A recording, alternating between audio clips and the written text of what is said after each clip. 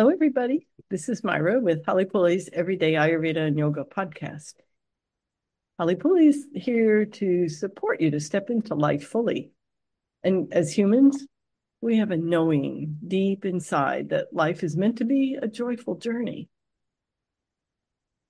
So today we're going to talk a little bit about our posture and our living in our bodies.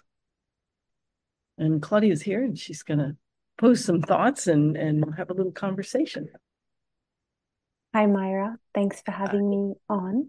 Yeah, so I thought posture would be a good topic because it affects all of us. We're those who are in a body. And I've noticed how whenever someone comes to Hale Pule, whether it's students coming for a training or people who work at Hale Pule and they come to visit, there's usually a few things that are noticed in their posture, how they're walking, how they're standing, and you'll give a few little pointers, not just in the asana practice we do in the morning, but also just how they're moving about in life. And I was wondering, how can we go through our lives not knowing how to stand in a way that serves us, or how to walk in a way that is supporting our body? Mm-hmm. We have so much attention now on the body, and yet we're perhaps not addressing how is it to be in the body. And that's the thing that was so profound for me when I came to Ayurveda and yoga, because I wasn't very far into my body. I would say that I was half out most of the time. And it makes a difference. There's something to consider, and that is that we have to get fully into the body in order to have the greatest sense of ourselves as spirit. Because in this life, that's how I'm experiencing it. I can sit down in meditation, I can go out of my body, and I can have some experience. But if I can't bring that back into the body, then what am I doing? Right. So the idea then is to step into the body fully. And so then that gets down to some very practical things with our posture. And we can talk about it on the physical level, but really we're talking about it on the energetic level. If I'm fully present in my body, then I'll want to do what is going to allow the energy of the prana, my life force, to actually flow in the body, in which case it will feel good. And then we won't have as much desire to do things to try to make it feel better. So we have so many things that we do with our mind, and we allow our minds to just run away with us, getting into the future and sitting in the past. So, and this is reflected in how we sit, how we walk, how we stand. And it has a big effect on the aging process, and primarily because it has a big effect on our digestion. And it's interesting, if you go to a mirror and you look in the mirror, what do? A lot of times we'll stand up some more, right? That because we weren't standing up. And so this is something to consider.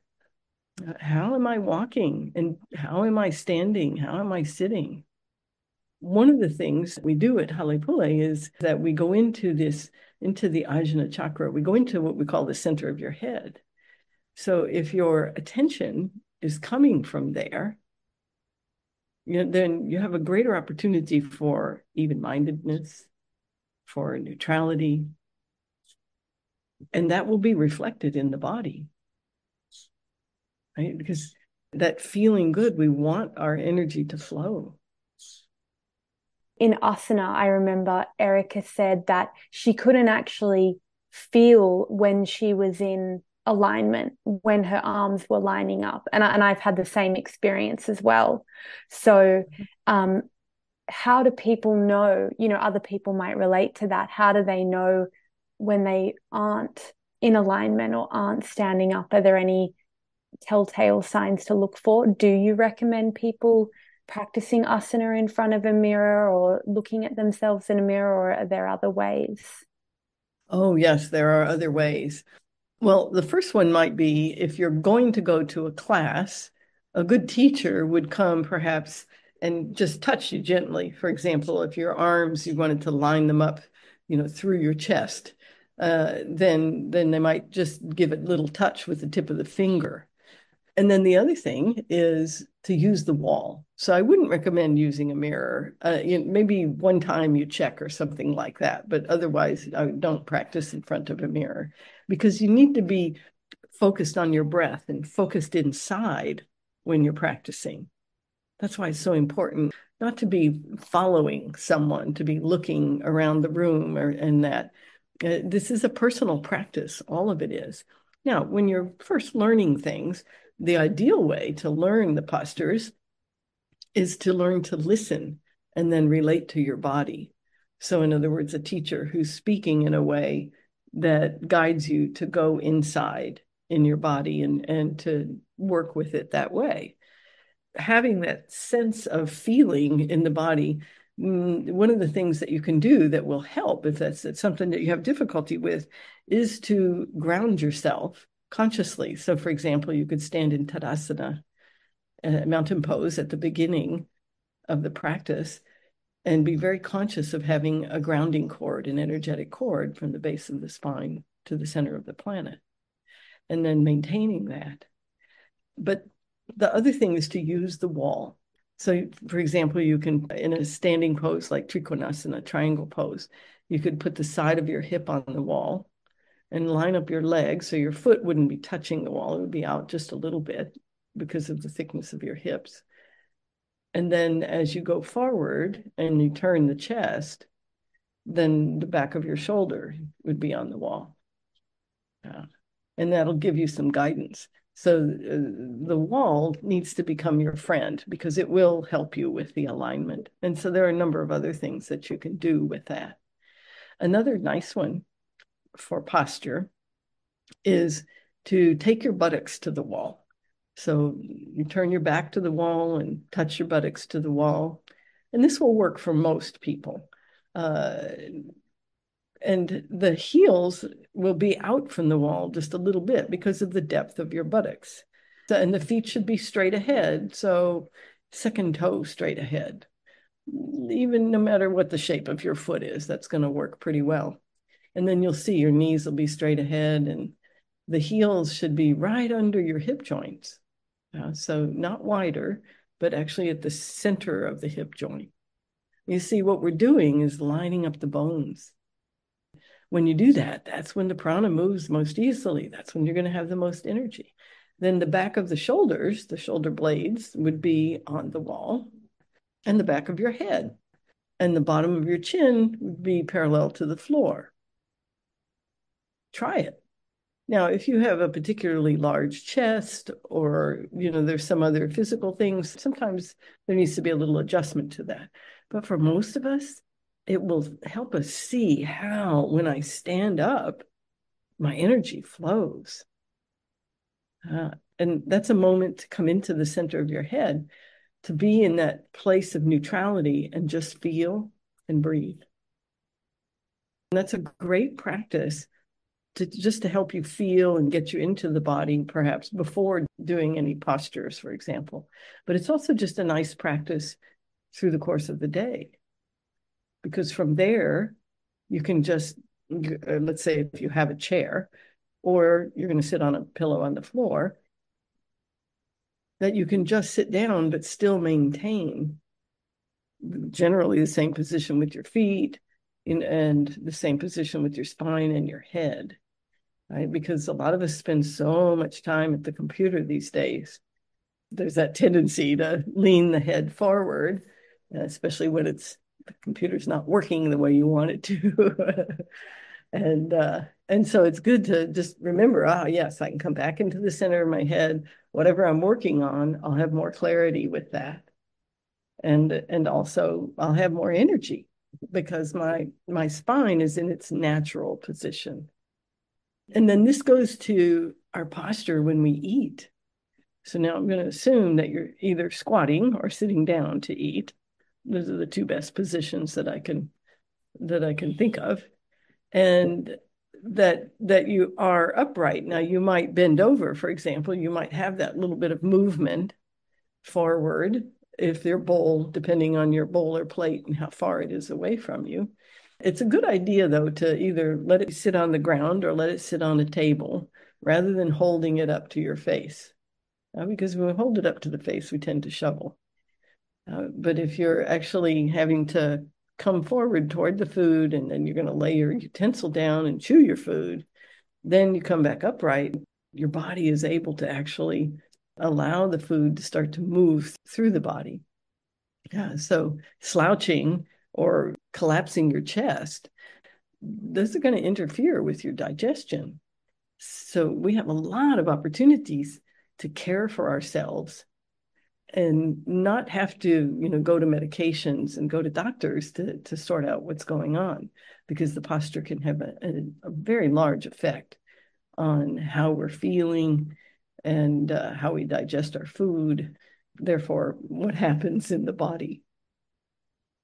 The practices that you mentioned about doing certain asana up against the wall or even just self-checking against the wall, it's always fun to see students who would feel that they're, intermediate asana students come, and then you have them go back to the wall and do things, and they feel a little bit like, oh, I can do this by myself without the wall. But then once the proper alignment is there, the progression happens more effortlessly with the true strength rather than that forcing and pushing. Yes, it really does. That's where we start to feel our internal strength, because of course the way the body is designed, it's all connected. So if I'm strengthening and lengthening in my legs, then my upper body is going to feel more supported. I'll feel stronger that way. It's a different approach to not only the asana practice, but just to being in the body, to be able to recognize that I am who I am, and I'm in this body, and that having the experience in the body is a new adventure every day. And some days are better than others, and it's a great example of life is ever changing. But there's one thing that I can always do to feel a little bit better, and that is if I don't feel well, and I just is to check the posture, because usually when we don't feel well, we start slouching a little bit, and that's okay, except if I'm going to ask myself to continue conducting a lot of life on the outside, then I can support myself better by paying attention to my posture, rather than drinking a cup of coffee to try to get myself going. So just standing up and breathing and realizing that I can downshift and continue through my day. And then maybe I need to take some extra rest later on. So the posture is really having an effect on our mental health and emotional health as well. It certainly is. It certainly is. If you speak to someone who says, "Oh, I'm depressed," they're usually not standing up, and they're frequently not breathing very well. And so these are the two simple things that we all have at our disposal. And we might say, "Well, I don't think of it, or I don't remember." And well, that's why we're talking about it today. So we can remember that we have at our disposal the tools that we need to feel well. And sometimes we need to go to other people to be reminded, but those very simple things, our honor to have this body and this life, to be able to have this experience and to see how it heals when it does have a problem, and how if we do something that's not very wise, that it will recover if we let it. And if I'm judging myself harshly, you can be assured that I'm not standing up well. That I'm going to be, probably my upper and lower back are going to be rounded, and that maybe the head is hanging forward a little bit. And that self-judgment is one of the most harmful things that we can do to ourselves. Yeah. It goes back to how all of life is connected. So if I allow myself to make a mistake and I go on and I'm not judging myself, I'll learn and it's great and life goes on. But if I make a mistake and then I judge myself, now I'm stuck in that hole for a while until I decide to let myself out. And from an aesthetic point of view, we have a lot of requests for people coming to Ayurveda. You know, they want to know about how to make their skin more useful or get thicker hair, and a lot of these things that that it's great that people are looking to Ayurveda for this. But I also feel that the posture is one of those overlooked things, because when we look at ourselves, we may be more focused on those other things, but actually a big part of it is our silhouette and our posture and how we're moving throughout the day. It's a bit like how it's not always what we say, it's how we say it. Our posture, it's that silent language of youthfulness and of grace. Yeah, it is. It's interesting too, just that whole notion of seeing a photo of yourself or seeing yourself, your reflection as you walk by, and you want to kind of wonder who is that? Who is that? It is. It's such a reflection of how I'm feeling and how I'm approaching life. Sometimes we can look in the mirror and say, "Oh, okay, well, yes," and that's just a reflection of who we are today. And if I accept that, it's amazing because tomorrow it can look a lot different. Yeah. So these are things that we can all give a little attention to because it makes a difference in the aging process. It makes a difference in what kind of changes we experience in our body and our minds. Because again, what we're doing with our mind, of course, is going to have a big effect on the body. So if I'm judging myself internally, as I mentioned already, my posture is probably not going to be very good, which then is going to disturb the digestion of food, for example. And then I'm really not going to feel very good in my body. And what happens these days is that we start blaming the body. But we need to really go back and start, what's the root of this? And how can I change that? Because we can change that. Yeah, that's some of it's a decision, some of it's practice, and some of it is what we are consuming will make that easier. If I'm consuming foods that are more sattvic, foods that bring balance and harmony, then that's going to make a difference in my ability to work with my mind and not have it run away with me. But if I'm eating foods that are more stimulating, more rajasic and more tamasic, then it's going to make it harder for sure. Yeah. Well, you had the idea before. I'm not sure if we have time or if you would like to do it another time to go through from the ground up. So going through the posture from the ground up, this is a great way to approach your individual posture, walking around in life and sitting as well, but also in your asana practice, your yoga asana practice. So if you look at the feet, taking the second toe straight ahead is going to be pretty good. There's a lot of people today walking with the feet turned out. What this does is it changes the position of the knees and the hips, which then it creates a force of energy in your low back. So the greatest strength and the greatest sense of power will come walking with your feet straight ahead. And if you're sitting in a chair, what that does is bring your knees into a good position as well. You know, there's a little exercise you can do. If your feet are turned out and somebody comes up behind you and gives you a little push, you'll stumble.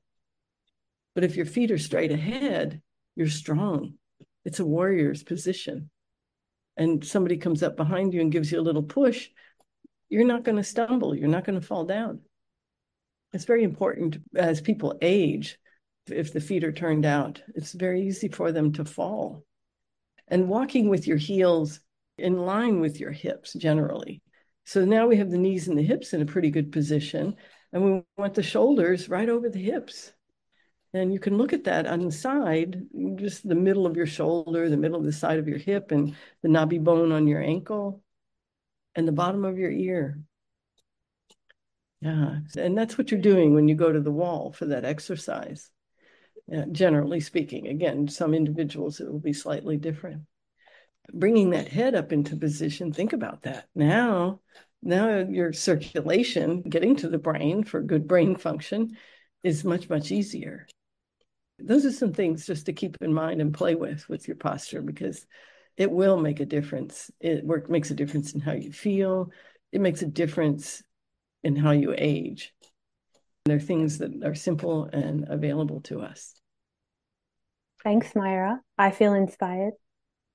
Yeah, make it fun, make it playful. And if you have children, play with them and work with it and see, show them how, if I'm slouched over, I don't feel as good. If I sit up, how do I feel? Yeah, we need to be playful with it and not rigid. Just think of it as I'm willing to get into my body to live this life. You want to say something else? I just had the thought, although we don't like to use that word, unconscious habit, but after a while, you naturally do those things without having to remind yourself. So in the beginning, it's a bit of a task to think of it, but then the body, the muscle memory kicks in. Yes. Yeah. And your body enjoys the life force. Yes. It really does. Yeah. Great. Thanks for bringing that up. Yeah. Thanks for listening. See you next time.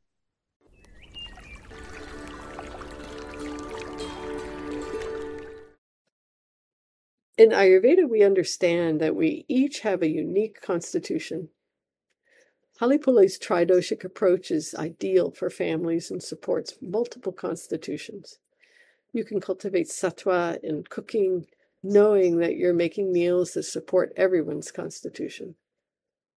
Subtle adjustments may be required, but it doesn't need to be a stress point. To learn our tridoshic approach to create nourishing meals, join Simple Ayurvedic Cooking with Halepule. The recipes are easy, delicious, and will leave you feeling energized. And the link to join is in our show notes.